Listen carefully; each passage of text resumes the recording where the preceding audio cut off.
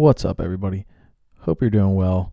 Just a quick reminder that this episode is brought to you by Shamrock Sun, your new big ass bottle of sunscreen.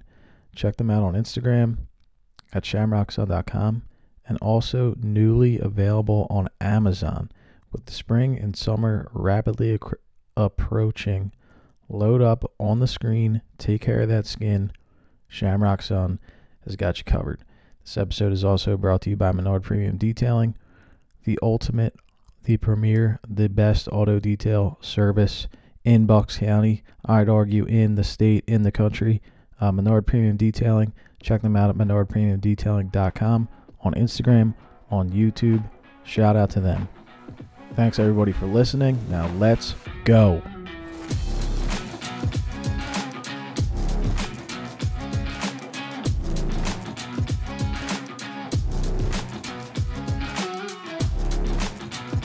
Thoughts from the Shade, episode 37.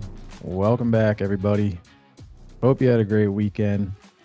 Hope you enjoyed your new toy in James Harden. Sixers get 2 dubs with the beard over the weekend. Let's just check in with our co-host, the man, Bomb, right now. Bomb, how was your weekend? What's happening, brother? All good, G. Gearing up for another golf trip, heading down to Pinehurst here Wednesday, and then Charleston at the end of the weekend. So, I'll be back next week, but always have time for our loyal listeners and my co-host, G. Man, super appreciated. That's great. I mean, you're like I said it before, you're like the most interesting man in the world right now. I mean, do you have any time for work other than, this podcast? Just work on the golf course and work on the pod. That's it, man. That's important this time of year. Well, I had a good weekend. Thanks for asking. But just quickly, had a gathering with some friends, some family of the girlfriend, and they one of the attendees brought over these Sea Isle spiked iced teas, and we were drinking those up. They're delicious.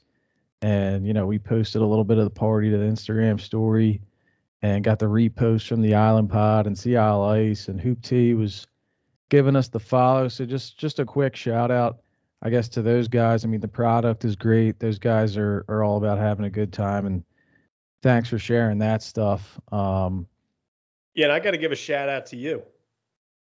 Why is that? For drinking it. Because last week your boy Bomb got a check in the mail for $166.74 from Hoop Tea, the makers of Sea Isle Iced Tea. So I want to thank you, my man G, your significant other, her family, for sucking them down and making sure the money's coming to the Bomb. Wow, Bomb's involved, huh? Bomb is an investor, folks.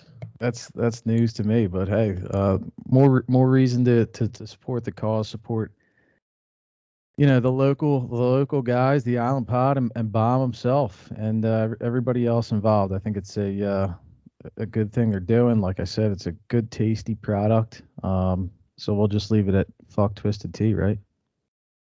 Yeah, fuck Twisted Tea. But I mean, more importantly,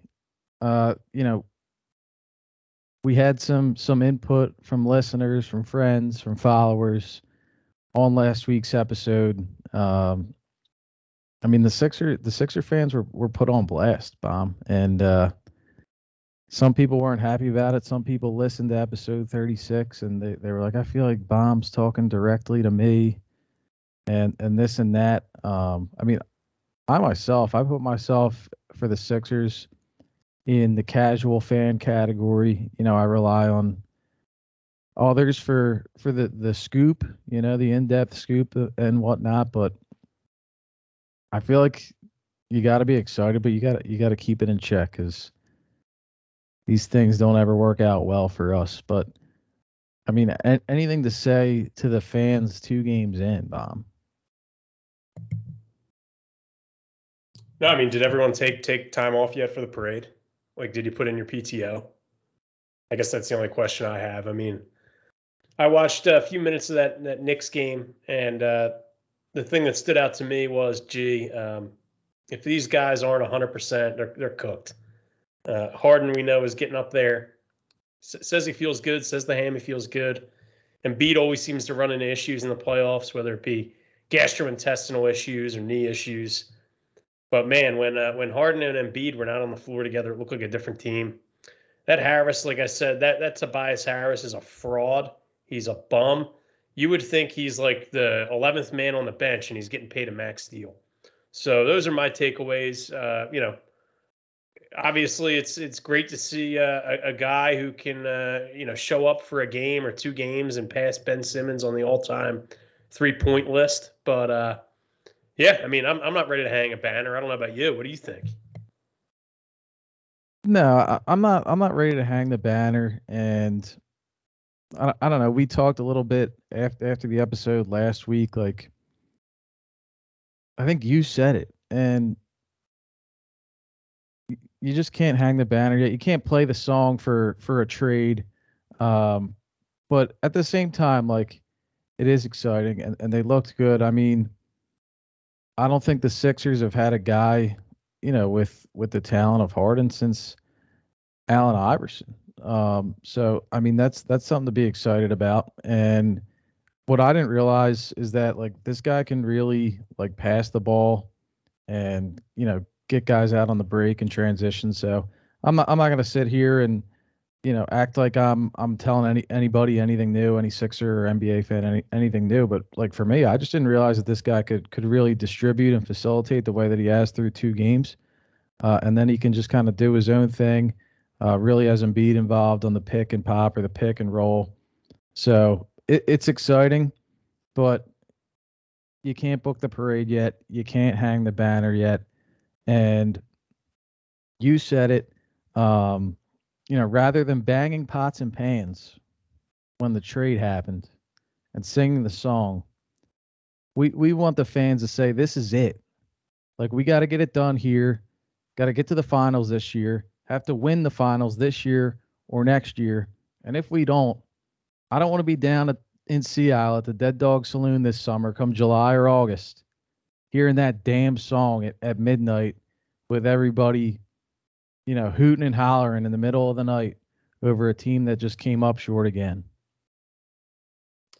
Yeah, I couldn't agree more. I don't get it down there. You know me. I've started many a chant, many a song down in Sea Isle City, and I lean towards teams that have won things. Okay, fly Eagles fly.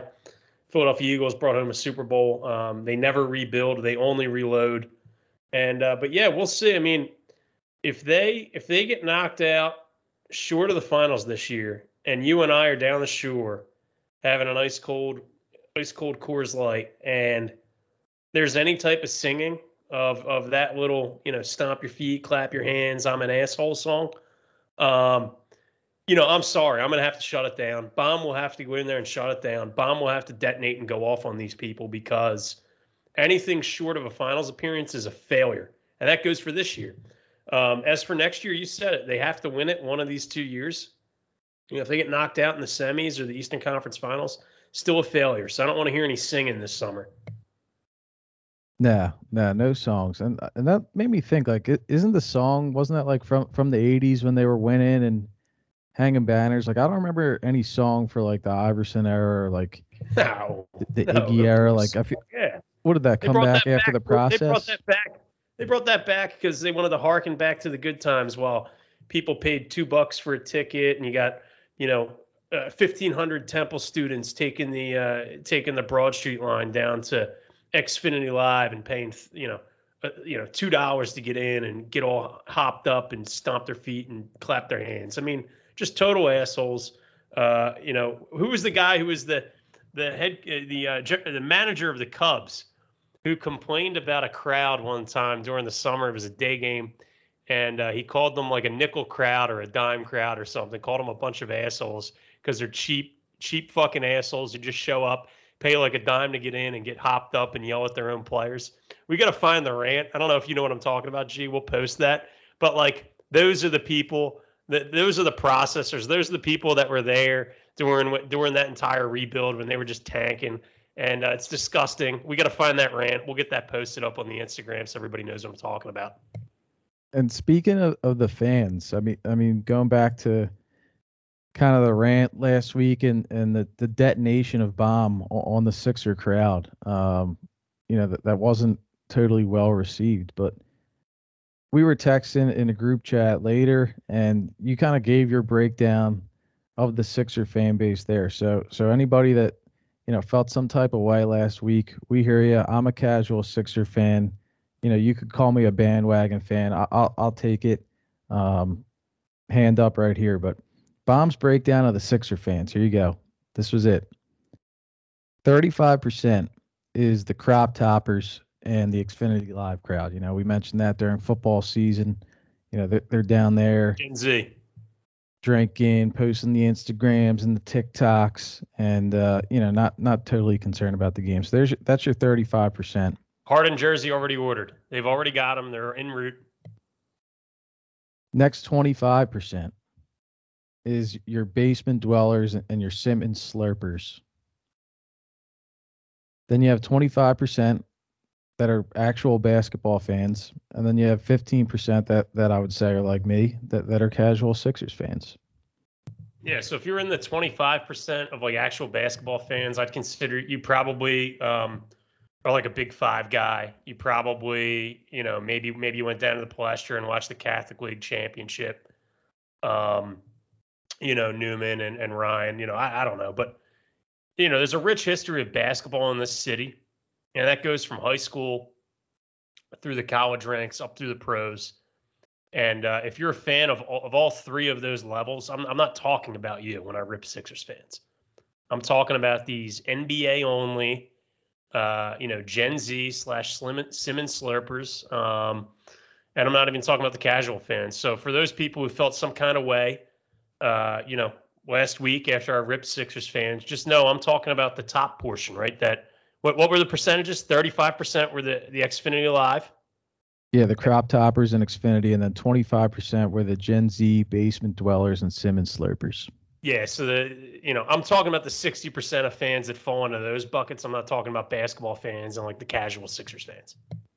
And I think there's a picture that you shared, and it's like four younger bros. They look like Gen Z guys, and they're sitting courtside at the center off of Daddy's debit, celebrating a Ben Simmons slam or something, and Ben's running down the court and they got their hands out looking for the high fives. Like, I think that's kind of the epitome of like the kind of fan that you were getting at last week. Yeah, 100%. And these people who, like, the thing I have with these younger people who are like all about the tank and all about the process and all about like just totally mortgaging the today for the future.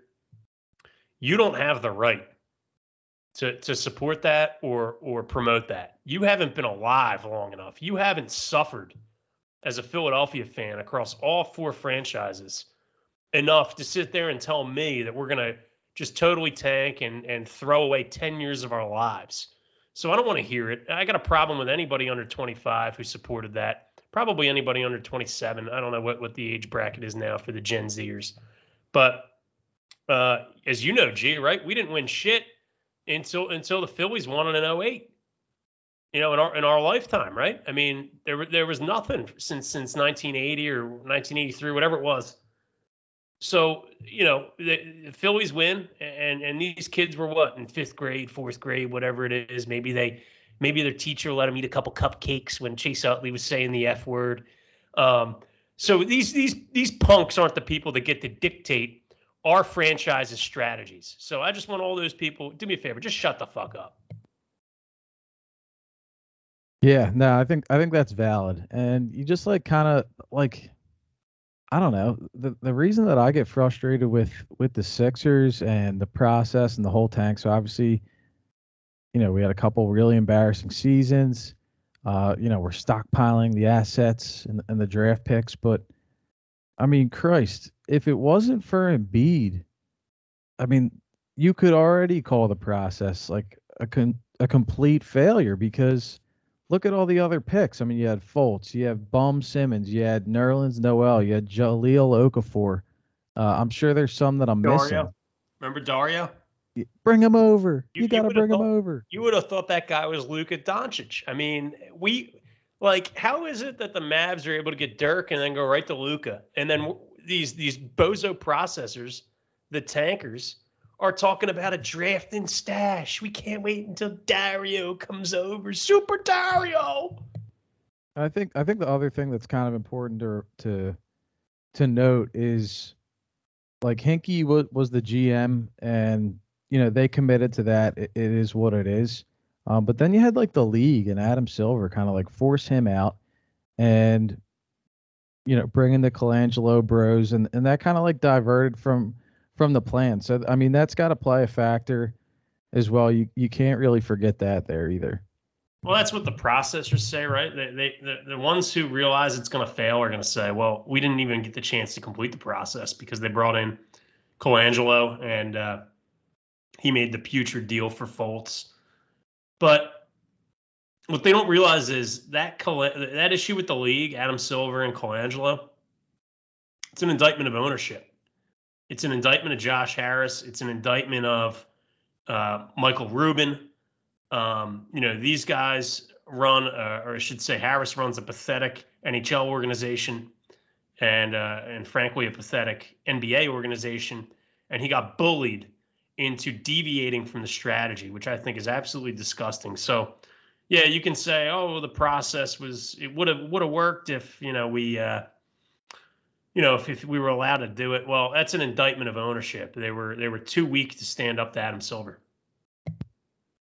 No, that's well said, and I think I'll just kind of round this out. And again, this is not my own, but I thought it kind of perfectly encapsulated like how the casual Sixers fan, or how the actual basketball fan and Sixers fan at this point kind of feels about it all, and reacts to us kind of popping off on all this and being glass half empty guys on it. So this is not from me. This is from a listener, that was talking after last episode. I will be the first in line to agree that the Sixers are historically a horribly run organization and are responsible for botching tons of opportunities, including Jimmy Butler. And I agree that this era will be a failure if we never get a championship with Embiid. But also the Hinkie years are the only reason we are able to have these expectations to begin with. I think that's pretty fair. I said it, as crazy as it is, the Harden acquisition, there's some lineage back to 2015 of how we acquired Harden a few weeks back. And obviously you have Embiid, who's the best big man in the game right now. So, the Sixers are in a good spot. And we here on Thoughts from the Shade, at least I'll speak for myself, have to make the finals this year. Have to win within the next 2 years. You have two of the top 10 scorers, if not two of the top 10 players in the league right now. So yeah, let's get excited. Like, I'm the casual fan. I'm back. I think, every game is kind of must see from here on. But there's just been too much that's gone wrong in the past, and you're haunted by it as a long suffering Philly fan. Well said. So we'll look forward to the rest of the week for the Sixers. They've got the Knicks at home, the home debut of the Beard on Wednesday night, rematch with the Knicks. I believe Friday they have Cleveland at home, and then on a back-to-back they go to Miami to play the first place Miami Heat. And Monday they play the Bulls at home. So a couple of good teams coming up here in the East after the Knicks. Can really kind of get an idea of how the Sixers are going to match up with some of these other playoff teams come April or May. Hopefully that cleared the air for everybody. I mean, we'll still be talking down the stretch here and cheering them on, but no feet stomping, no banner raising, no hand clapping. But hopefully that cleared the air a little bit for the people. Anything else to add there, Bob? No. So obviously we talked about Ben Simmons at length, over the summer, through the holdout and after the trade here. Just kind of switching gears and switching teams, but kind of maybe a little bit of a similar similar situation going on down in Arizona. And we're back to the gridiron. We've got a little off-season storyline, a little off-season situation with Kyler Murray, a guy that we touched on at length throughout the season and at the beginning of the playoffs for their short-lived playoff appearance this season. But it sounds like the Arizona Cardinals might be shopping around for a quarterback or evaluating their options at the QB position. That doesn't sound like they're totally committed to Kyler Murray at the moment. And Bob, if you could help me out, I believe it was Murray's agent released a statement. I don't know if it was late last week or over the weekend or so at some point recently here. But it was really like a cry, from Murray's camp for commitment from the Arizona Cardinals. Yeah, I mean, it was absolutely disgusting. I mean, we know the nonsense, the passive aggressive nonsense that's going on with his Instagram and taking down all the pictures and all the affiliation with Arizona. But then his agent comes out with this, like, I mean, how many words was this, G? Like 250? A full page. It looked like, how like a player who's played in one place his entire life, like a Zach Ertz maybe, right? Won a championship, gets traded out to Arizona, and he takes out a full page in like the Philadelphia Inquirer to thank the fans, talk about his time in Philadelphia, how he grew from, a young guy into a man. Like, that's the length of this diatribe on how Arizona needs to commit to Kyler Murray. It's so bizarre, and he has to reiterate that, quote, he absolutely wants to be your long-term QB, and, quote, he desperately wants to win the Super Bowl. I will say, he did look desperate in the playoffs, but I don't know if it had anything to do with fucking winning. Seriously. And yeah, it's too long to recite. But like they're throwing it bold in there, like actions speak much louder than words in this volatile business. Kyler remains hopeful that the organization chooses to commit. I can't even read this. Kyler remains hopeful that the organization chooses to commit so that he can continue leading the Cardinals to further success and value for many years to come. Nice reading there by me, but well, it's all caps too. It's like a bizarrely written thing. There's like bold, it's caps, some of it's italics. It's like I just feel like this is so dramatic. Like actions speak louder than words. Like that's something that my middle school girlfriend would say to me when I was pissing her off, goofing around as a young kid. Like this is the NFL. This is the peak, the highest level, and like a professional business setting that they're dropping this shit about Kyler Murray, and to commit to him and his excellence. And he's a two-time Pro Bowler. I mean anybody that watched the game against the Rams and watched kind of how the Cardinals stumbled in the second half of the season. I mean, they were the last undefeated team in the NFL during the regular season, I believe. And then you had the Hopkins injury, and everything just kind of fell to shit. And he certainly didn't look like an elite quarterback through the second half of the season and in that playoff appearance. So just some really bizarre, just a bizarre approach, I feel like, from Camp Murray. And he's got 2 years left on the deal. I think it's a year, one more year, and then an option. This guy, I mean, look, I got banged a little bit by some folks for calling this guy what he is and giving him the nickname Midget Murray because he's a midget physically and he's a midget mentally. And, you saw him running around like a little man trying to make these plays, but he's a stiff. But off the field, he's a total head case. I mean, I don't know if you remember, G, he didn't start at Oklahoma. I mean, he started at Texas A&M. And when he was a freshman, there were a lot of issues going on with him and Kevin Sumlin. He was excused for practice at times for quote-unquote personal things. There was a lot of speculation about his future at A&M. And, like, Sumlin was really, thrown out to dry, basically getting all these questions about Kyler Murray transferring out of the program, prior to even knowing, what way this guy was leaning. His dad was involved. Kevin Murray was involved, coming in and meeting with the coach.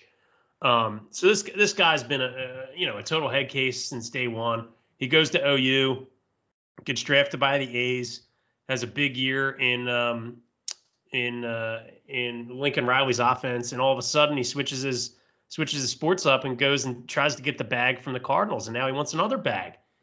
But people really aren't talking a lot about what happened at the end of that playoff loss. I mean, there was a rumor going around that there was a report, I think it was from Mike Garafolo from NFL Network, saying that he asked out of that game. Did you hear that? I didn't hear that. So that game in LA where the game's decided, he played like a total bozo, and there's about a minute left, and he basically said, "I'm done. That's it. I'm not going back in." And I guess Colt McCoy tried to encourage him to finish the game with his teammates, but Murray said, "No, I'm done." And I think wasn't that also Monday night? Like, was that the Manning telecast? Yeah, I think so. I don't think I had it on the Manning telecast, but that was definitely the Monday night like super wild card game. So Russell Wilson is the guest in the fourth quarter, and I think they were down by 2 scores or 3 scores or whatever, and there's 9 or 10 minutes left, and Russell Wilson's on there. And Russell Wilson says, "Yeah, if I'm literally quote, he's like, if I'm Kyler Murray right now, I'm on the sidelines rallying the guys. There's still time. Yeah, it's gonna take perfection, but we can do this." And the cameraman cuts directly to Kyler Murray as Russell Wilson's talking about what he would be doing. Kyler Murray's sitting on the end of the bench with a baseball cap on, staring into outer space, talking to fucking nobody. This guy's a fucking head case. He's a lunatic. I can't believe he's demanding all this money, a new contract. He's a one-hit wonder. He just runs around. He throws balls up to Hopkins. When Hopkins isn't there, he's a stiff.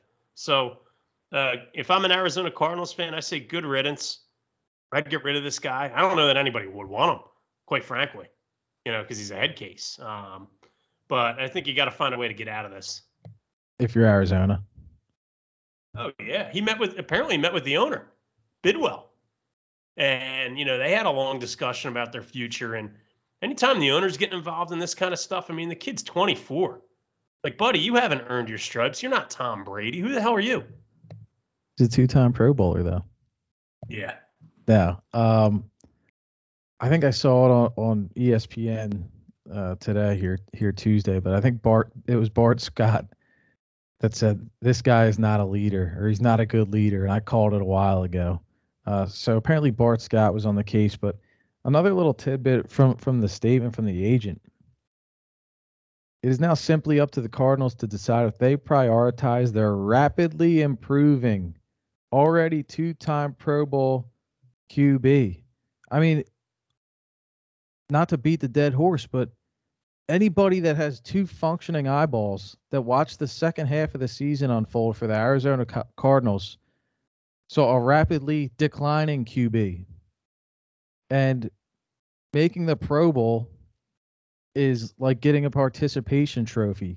Going to the Pro Bowl is not really an accomplishment anymore. And if you're still playing, the most meaningful football at that time of year, you're not playing in the Pro Bowl. So, yeah, and they were showing all the clips of him hanging his head and, with the puckered lips or the big frown, whatever you want to call it. But like you said, he's got 2 years left on his deal and then an option. Yeah, I think 1 year and then a team option. I think it's that 5th year, whatever option it is, because he's a rookie. So what's the big deal if why can't he go out next year and light it up and then get paid? I'll tell you why, because he knows he's not going to light it up. He's been found out. They figured him out. All he does is run around and chucks the ball up. We saw what he did with that play in the end zone. That was one of the worst football plays ever. I mean, you could go up and watch like the Lenape Valley Pee Wee team, and a quarterback who makes that play in the end zone gets pulled from the game. It could be like 8 years old, gets pulled from the game. So maybe that had something to do with Kyler Murray taking a seat at the end of the game and not going back in. Yeah. Just wild. I thought I had something else that I wanted to add. Oh, wasn't there smoke like immediately after that loss to the Rams, the playoff loss, and then the Cardinals season? Like, wasn't there immediate smoke about an MLB return for Kyler? Yeah, I don't know what that was about either. Like there was a lot of pictures of him in the athletics gear, and I didn't understand it because MLB was locked out at the time, so it made they were like, oh, he's back, he's going to spring training. I'm like, that's not true, that's fake news. Like he's like MLB's locked out right now. But there was a lot of that stuff going around on social media of like, yeah, he's working out or he's doing this. So I don't know where that was coming from, but there's no way he could have been participating in like spring training or anything. Crazy. Yeah, just I mean, it wasn't even that bad of a year. Like, yeah, he crumbled. Yeah, he had a couple embarrassing performances. That was capped off with the playoff L to the Rams, but just feels like kind of like another, dare I say, Ben Simmons situation where a guy like chokes in one big stage and just completely shuts it down. I mean, I guess he's looking for more cash, but so it's a little different. But I mean, Christ, just if you're that confident that you're worth the bag, go out there and show them next year. It used to be, I don't know when this changed, but it used to be, teams would pay guys for past performance. And so, like for example, like look at like the Phillies, right? Like they loaded up on that homegrown core, and like they won the World Series, and everybody got the bag, right? Which you could argue maybe isn't the right move. But now it's like players don't even feel like they need to perform and they want the bag. It's like, what is going on here? It's this new generation again, that 35%. If Kyler Murray grew up in Philly, he'd be in that 35% of Gen Z Sixers fans that are there courtside dapping everybody up, not a worry in the world on daddy's debit card. So maybe it's just the new generation where they don't feel like they have to perform or they don't feel like they need results. Everybody seems to fear that they're going to be left at the altar. Everybody talks about commitment, like in pro sports. Buddy, it's a business. How about you win something? They'll commit to you. You got to win something. Yeah, I'm starting to think we need like Dave Portnoy and Barstool Sports or maybe Joe Rogan, somebody of that caliber to sign you and I to a long-term podcasting deal, and let's get the biggest sponsors in the world, and just get it cracking because we're rapidly improving here on Thoughts from the Shade. Yeah. 2-time Pro Bowler as nominated by myself. Yeah, 8-month podcaster. Sign me up. Too funny. Anything else to add on that bum? No, I mean, I think it's clear, like, from an Eagles perspective, you ask yourself, would you rather have him or would you rather have Hurts? I mean, I don't think there's any question. It's Hurts. Yeah, that I thought about that too. Just looking at the the ESPN debate today. Like, I get it. Jalen Hurts doesn't have all the physical tools. He's not the best passer, but like at least you can tell guys like him, and he's a good leader. And people will play with him. He's not hanging his head, and it's never about him, right? I mean, not yet. Everything's subject to change, but Hurts had a pretty tough playoff performance, and he's not asking for a bag, and he's not making a fuss. I haven't heard anything about Jalen Hurts since the end of the season, and I don't plan to until July or August. Yep. Yeah, just different DNA, man. One's a winner. One's a guy who just, realizes he has to get to work. The other one wants everything handed to him. Yeah, so I mean, while Jalen Hurts isn't a star, I did want to bring this, to the pod today for a little fun discussion, hypothetical, and hopefully the listeners can give their inputs or think about who they'd choose. But Barstool Philly posted today on Instagram a little question: top 5 superstars in Philly right now. Who do you have, and how would you rank them? Now, that would leave me to believe that it's kind of an open you pick your stars. But then in the picture and in the comments, people are rattling off, solely from the picture, and it's Joel Embiid, Jason Kelsey, James Harden, Claude Giroux, and Bryce Harper. So if you want to stick with those five, have at it, Bomb, or if you've got somebody else who you think's worthy of a top five in the city right now. But I mean, how would you rank them? And what's the category? Top 5 superstars In Philly right now? Yep. There aren't 5 superstars in Philly right now. Let's just start with that. Wow. Right? It's like Bryce Harper, number 1, and then like you go to basketball, right? Maybe you go to Embiid or Harden or whatever. But and I don't even know that you can go to Harden because the guy's been here for a cup of coffee. But he is here right now. All right, so then I put Harden above Embiid. I go Harper, Harden, Embiid. I don't think there's another superstar in the town. In fact, if I had to go Eagles, I would go. I don't think there's a superstar on the Flyers, so let's just throw that out there. If I had to go Eagles, so again, number 1 Harper, and then 10 spots behind Bryce Harper, the other 2, but for argument's sake, 2, 3, 4. I'm going to put 2 young guys, man. I hate to do it, but I'm not going to sit here and fall for the mummer bullshit from Jason Kelsey. 4, Jordan Mailata. 5, Devontae Smith. Love that. Yeah, I love Mailata, man. He really throws some guys around, and Smith had a nice year. We just got to find ways to get him the ball a little more and utilize him. But I mean, if you're going to tell me Jason Kelsey's a superstar and we're willing to put an O lineman all in the top 5, then it's clear it's Mailata. You can't. I mean, Jason Kelsey maybe 5 years ago, but it's Mailata. Yeah, I think Mailata's better right now, but Kelsey's really had a hell of a career. Obviously, he's won a Super Bowl. The guy hardly misses any games, and he's really the leader of this era of Eagles football. Honestly, right? I mean, who else is there? Well, Mailata was ranked as the 3rd highest graded tackle by Pro Football Focus this year. 6'8", 346. I don't know, man. I mean, yeah, I get the historical, Jason Kelsey stuff. Thanks for your service. Appreciate what you've done. But he ain't a superstar. Fair enough. So you go Harper, Harden, Embiid, Mailata, and Devontae Smith. That's your top 5 stars in Philly right now? Yeah, and those would be my top 5 stars heading into the next count. You know what I mean? Like heading into the next calendar year. Sure. Well. Like, so it's a little bit forward looking. I will like admit that, you know what I mean? But like, as we head into 2022 and 2023, like that's where I'd have them.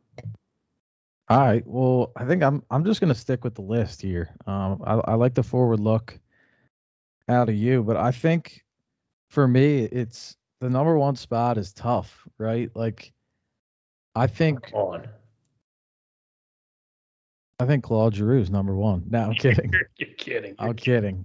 I'm between Bryce Harper and James Harden. And how the guy's been here for 10 minutes. Yeah, but it's not about he's here right now, and it's just who is a bigger star. It's not about where they did it. And I guess you could counter that with what I said about Jason Kelsey about how he's been here and he's won a Super Bowl for us and everything. But I'm thinking Harden and Harper both have won MVP, right? But yeah, and one happened here. Right. But Bryce Harper is on like a middling team, like a middling Phillies team, whereas James Harden is here and, we're a perennial championship contender now with him. So I think because we have a chance with the Sixers to win a championship, whereas with the Phillies we don't. I think I would put James Harden as the biggest star in Philly right now. I mean, it's your list, so you do what you need to do. But that's fucking ludicrous, dude. I mean, that's fucking ludicrous. Yeah, I'm going Harden 1. I'm going Bryce Harper 2. Bryce Harper, has won MVP. He's he's been the best player in baseball, for a time. Whether he still is or not, that's a debate for some other baseball experts and not me. But he's clearly been at the top at some point. So I'd put Harper at 2, and then I definitely would put Embiid at 3, and I think it's close. It's no like slight to Joel, but he hasn't won the MVP yet. He hasn't got out of the second round yet, and I'm just looking for a little bit more. I mean, I think in 2-3 years, maybe he's the number one guy. Then I'm not sure, but I got Embiid 3. I'd put Kelsey 4 and Claude at 5. So that's where I'm going. I'm not looking forward. I'm just looking at the post. Those are the 5 guys listed, and that's where I'm at. So I got Harden, Bryce Harper, Joel, Kelsey, and Giroux. Any reactions, Bob? No, I don't. I mean, you're dinging Harper for not being on a winning team, yet Embiid has never won anything. James Harden's never won shit. Claude Giroux's never won shit. Yeah, well, I only got Harper behind one guy. Yeah, a guy who's been here for 10 minutes. But I think that addition has like the star power that might put us over the top. That's kind of a big deal. Like I think in since this trade has happened and watching, the few games that have happened, like I don't think I realized how good James Harden was. Like I think he's very good. Of course he's very good, but you're comparing two totally different sports. One where a guy's going to touch the ball on every possession, James Harden, and another one where Bryce Harper gets maybe 4 at-bats a game. Yeah, it's tough. I'm not saying there's a big gap. That's just where I'm at right now, and I'm just like soured on the Phillies too. I mean, you got the lockout. I guess you can't tell if they made any fucking moves over the offseason because everything's been locked out. But I just don't see how this team is going to be ready to compete and make a playoff run anytime soon. And I was scrolling through the comments on this post, that posed the question about the stars and whatnot. And I'm curious to get your reaction to this comment. I thought it was interesting. This guy writes, "The Phillies are well on their way to doing to Harper what the Flyers did to Giroux." What exactly did the Flyers do to Giroux? I think the argument is that, they didn't surround him with enough talent.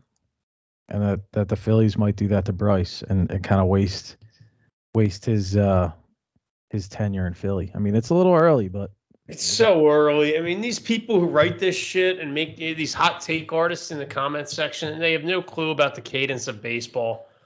The Phillies need a starting pitcher and some back of the bullpen type stuff, and a little more pop out of their corners, right?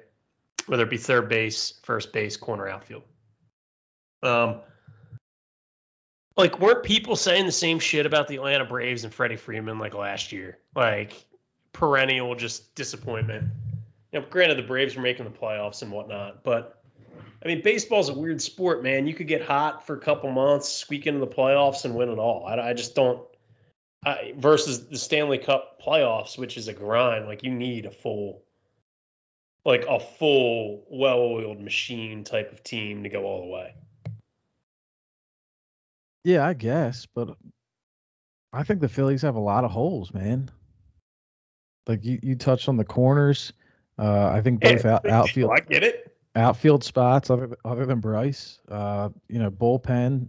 What do they have? One really good starter right now. That's about it. I mean, Noel's been a question mark, so it's and what they got no farm system, right? I mean, they haven't had a farm system since they brought up all the guys to win in 2008. Yeah, it's been disappointing, and their international, scouting is pathetic. I mean, when is the last time they got a guy that, floated over on a raft from Cuba? Like, we're the only team that can't find a way to do that. Like, Can we offer the guy a fucking Bridgestone and a contract? Like, Jesus. Yeah, I don't know. Everybody seems to be able to pull some guy out of somewhere, and we just can't seem to do that.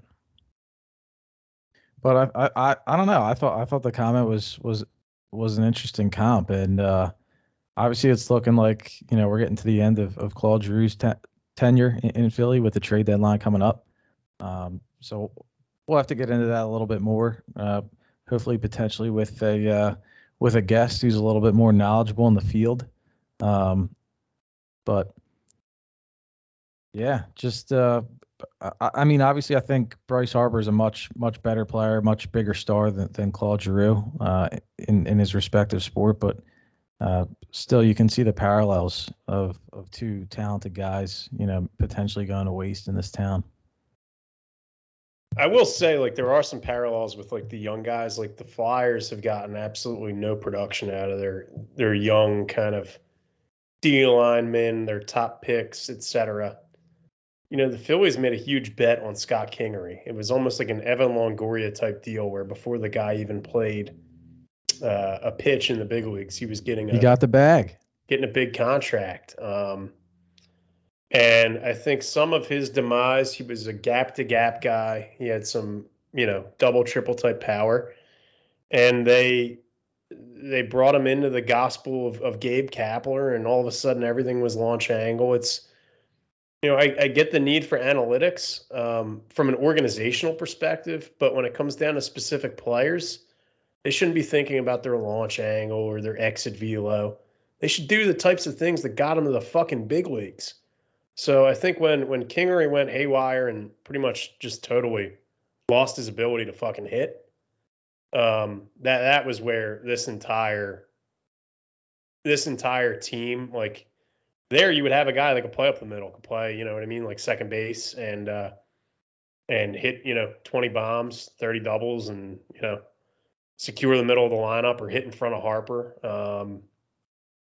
But they just don't have that guy. They need a guy that can do that. Yeah, well, I don't know if we're if we'll get to see any prospects of that in the near future with what's going on with the MLB and the PA and the lockout. So with this superstar stuff, right? Like, you named your 5, I named my 5. Like, Rhys Hoskins, man, just fell off the face of the earth. Remember when he came up and everybody was comparing him to Babe Ruth? Babe Ruth. Yeah, I mean, I didn't even think about Rhys Hoskins for the Philly star list. Yeah, he's another guy that's bothersome. He's got the dog. He's a launch angle guy. Yeah, he runs into a couple every once and again. But what I can't stand his little home run shot where the bat falls and he's coming around first and he's doing I don't even know what it is. It's like a signal out to the bullpen. Yeah, it's the pointer finger and the pinky up. It's like the Texas Longhorn thing, but I don't know what it means to him and the Phillies at all. Yeah, it's like they're like he's like dapping up like the bullpen. Like, why are we dapping them up? They're just gonna blow the lead. You know what I mean? Like, I hate that, buddy. Just run the bases. For those of you guys who enjoy a good, like, deep dive, like, article from a sports writer, I'd implore you all to type in on Google, just type in the search terms Chase Utley, the man. There was an article about Chase Utley and his Hall of Fame eligibility in the coming years, written in the Inquirer. It's behind a paywall, but if you search on Google and then click through MSN, you get through the paywall. And when Utley first came up to the big leagues, he didn't get a lot of playing time. They called him into the office, and they want to send him down. And basically, he ripped the team for sending him down and said, quote, "Well, I guess you really don't want to win then." So that's the superstar that I'm fucking used to having in the city. A humble guy who just fucking grinds and works and hits and shows up and plays every day. He's not all for load management. He's out there, for better or for worse with his teammates. Doesn't say a word. Isn't big in the media. He just works. That's a superstar. That's my style superstar. Chase Utley. Yeah, I think he's got to be the greatest superstar in Philly in our lifetime, or at least in my memory of watching sports, which probably goes back like 20 to 25 years at this point. I'm not one of those people that claims that I remember what happened in 1995. I have a good friend. Sometimes he's a listener, so he'll probably text me if he hears this. But he's a New York fan, and the Rangers won the Stanley Cup in '94. We were born in '92. He says he remembers watching the Rangers win the Stanley Cup. Come on, man. That's the biggest bag of shit I've ever heard. Yeah, I mean, it's pathetic. And those guys, there's a reason why, like the Rollins, the Utley, the Howard, the Hamels, they were obviously superstars when we were, in high school and college, et cetera. But you look at like the production of a guy like Chase Utley, and they said during his 10-year peak, his in the middle of his career, the 10 years that he, came up and started playing full time, there was only one player in the big leagues that had more wins against replacement. The statistic WAR, wins against replacement, meaning how many additional wins are you worth versus an average replacement player that, would be playing second base or whatever position. One guy was ahead of him. The machine, Albert Pujols, who at his peak was like hitting 300, bashing 40 home runs, and like driving in 140 RBIs. I mean, there was one guy who was better during that decade than Chase Utley, and it was Albert Pujols. So even though those people say he's not a Hall of Famer, that guy's a Hall of Famer. I saw the way that guy played the game every day. That guy is as close to a Hall of Famer as I've ever seen. Yeah, that's pretty incredible. And I think the window that you mentioned was 2004 to 2013. And just to give out some credit, I believe the fellow that wrote this article, if you're looking for it, is Matt Breen. Yeah, good read. You got to pull it up. And I didn't mean to cut you off there, G. What were you gonna say? No, I was just gonna say you shared it. I read it, and I agree. It was a great read, and it's just an interesting look back to, why all the Larry Boas and Ruben Amaros and everybody why they love Chase, and kind of why the city loved Chase, and it wasn't because of what he was posting on Instagram or what he was saying in the media, or he didn't go back down to work on his launch angle. The guy was just a winner, and he was a grinder, worked his tail off, and that's really what we look for, at least in our generation, and I feel like the older generations of Philly fans. Yeah, maybe to put a hammer on it and nail this one home. Like compare and contrast that to like the Kyler Murrays of the world. Just totally different. I mean, I was giving this some thought the other day in the shower after I read that article. I think a lot of things in life and I'll get a little deep here for a moment, so indulge me. I think a lot of things in life are very cyclical. And the reason I say that is if I had a kid and he was playing Little League Baseball, so let's say maybe 15 years down the road or whatever it's going to be, right? And he's playing Little League Baseball, the guy who I would want my kid and his friends to play like would be Chase Utley, which means that you get these kids that are going to put their head down, they're going to run to first base, they're going to run everything out, they're going to play like it's their last play. And I think a lot of people in this region who grew up with that style of Phillies baseball are, when their kids go to play a sport, are going to look back on who the formative athletes were when you were a kid or in high school or college or whatever. And how do you want to style your game? How do you want to approach the game, whatever sport it may be? And, I do think like in the future, as our generation goes and becomes parents, you're going to see more kids play a hard-nosed style of sports compared to the stuff that's coming up now with the social media, compared to the Gen Z people who are going to, I don't even know what they're going to produce. They're clearly not going to produce athletes. Maybe they'll produce, more TikTok stars or something. But I do think things in life are very cyclical, and I'm interested to see when folks our age begin having kids and those kids start to play meaningful sports beyond T-ball, right? So maybe Little League, high school, that type of thing. How do those kids run balls out? How do those kids slide into second base? How do those kids play the game? How do they run up and down the court? How do they, you know what I mean? How good of a teammate are they? I think a lot of this stuff is cyclical. I'm really interested to see how that plays out at scale over the next 10 to 20 years. Yeah, man, let's hope it's cyclical. We've got a I don't know how to put this nicely, like a very unique, is that a nice way to put it? A unique, set of youngsters on our hands these days. I feel like, that's not to say we're perfect by any means, but No, not saying that at all. There's you could take the good and mix it with the good of other generations, but look at the pros today. Coddled. Look at a Carson Wentz, coddled. Kyler Murray, coddled. We were kind of on that cutoff where sports specialization became a big thing, right? And the guys today are highly specialized. They're, in with trainers, personal trainers, and specialized, training and lifting and et cetera. And they've been told, you said this a few episodes ago, the entire town has told them they're the greatest thing since sliced bread since day one. They've been the best player since day one. They've been told they've been great their entire life. And that's the type of athlete that environment breeds. These guys that are self-absorbed, all about their brand, all about what they can pump on Instagram. And man, I'm interested to see what happens in like 15 years. You think like I couldn't imagine putting up with a little snot-nosed kid who's pumping his training on Insta. Like it just wouldn't happen. Like Bomb Jr., I'm sorry, we call him the Grenade. The Grenade would have to. He'd be off. There'd be no pumping of like your batting practice on Instagram. Nobody wants to see it. Nobody gives a shit. Okay, we care about the fucking results in the game. just win, man. Yeah. The Grenade, his phone is not allowed in the gym. I'm gonna assume that's gonna be some parental guidance of Bomb. Yeah. Nah, that's good stuff. It is interesting to think about. But we'll see. But I was gonna say, were you hopping in the shower after reading that article because it had you feeling some type of way?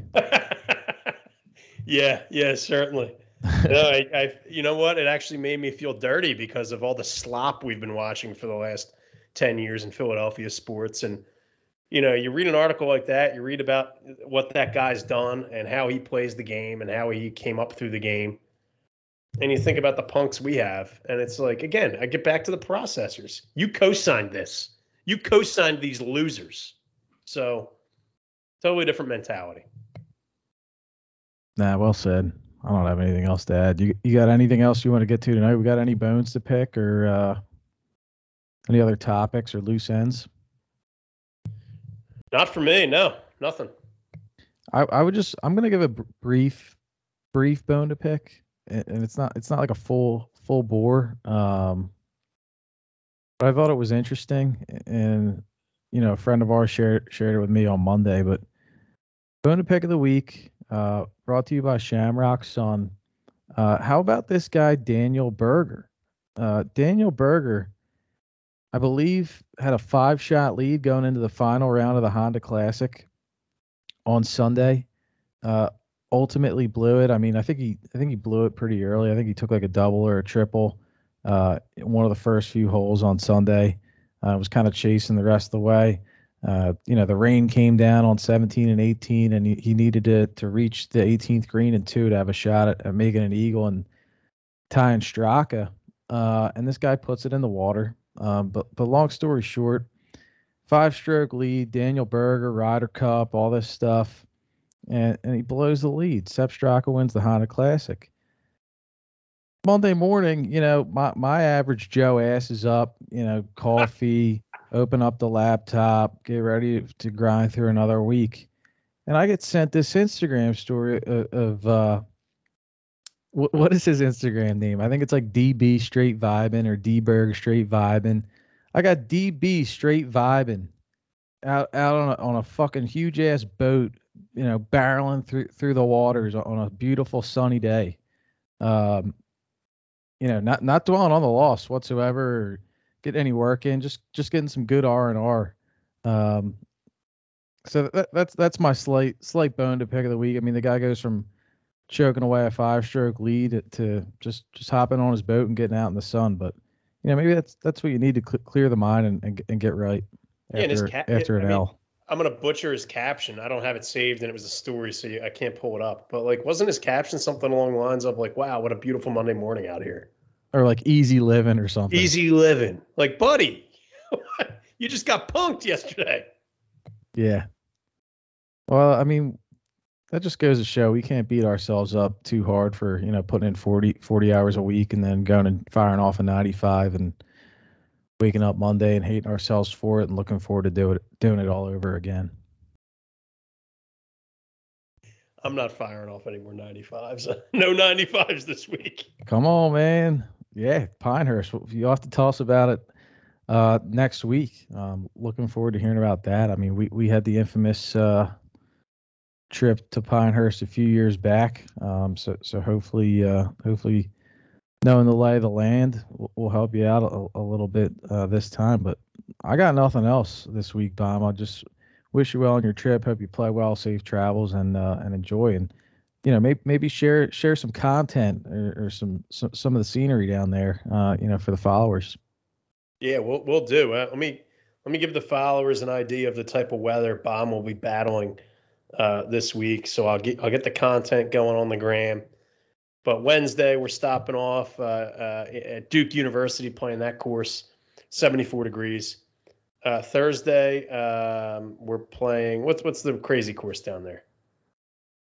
Tobacco Road, 79 degrees. Friday Pinehurst, 61. Saturday 76 degrees. Sunday departure day for some. Bomb's extending the trip, 80 degrees. 84 degrees Monday. So, Bomb's been working. Bomb's been playing well, but at Lulu Country Club, there's an issue during this weather, right? I'm hitting these big, beautiful drives, hitting dead center of their fairway and plugging. Hoping to get a little run, G. Oh, they're hitting the center of the fairway and plugging. I thought you were going to say you're just hitting them into a screen in the clubhouse on the simulator. Nah, man. I'm out there as well. Yeah, that's nice. I'm looking to get out potentially Monday. Got an off day from work. It's looking like it's going to be like 70 or 75 here in the greater Philadelphia area. So we're getting there, folks. It's March 1st. Happy March. Happy warm weather. Let's hope it's coming soon. And we'll talk to everybody next week. Thank you to Shamrock Sun. Thank you to Menard Premium Detailing, our sponsors. Wherever you're listening, 5-star rating. We'd appreciate it. We always appreciate everybody who listens, everyone who's following along. So thank you so much. Enjoy the week. Enjoy the weekend. We'll talk to you soon. Take care.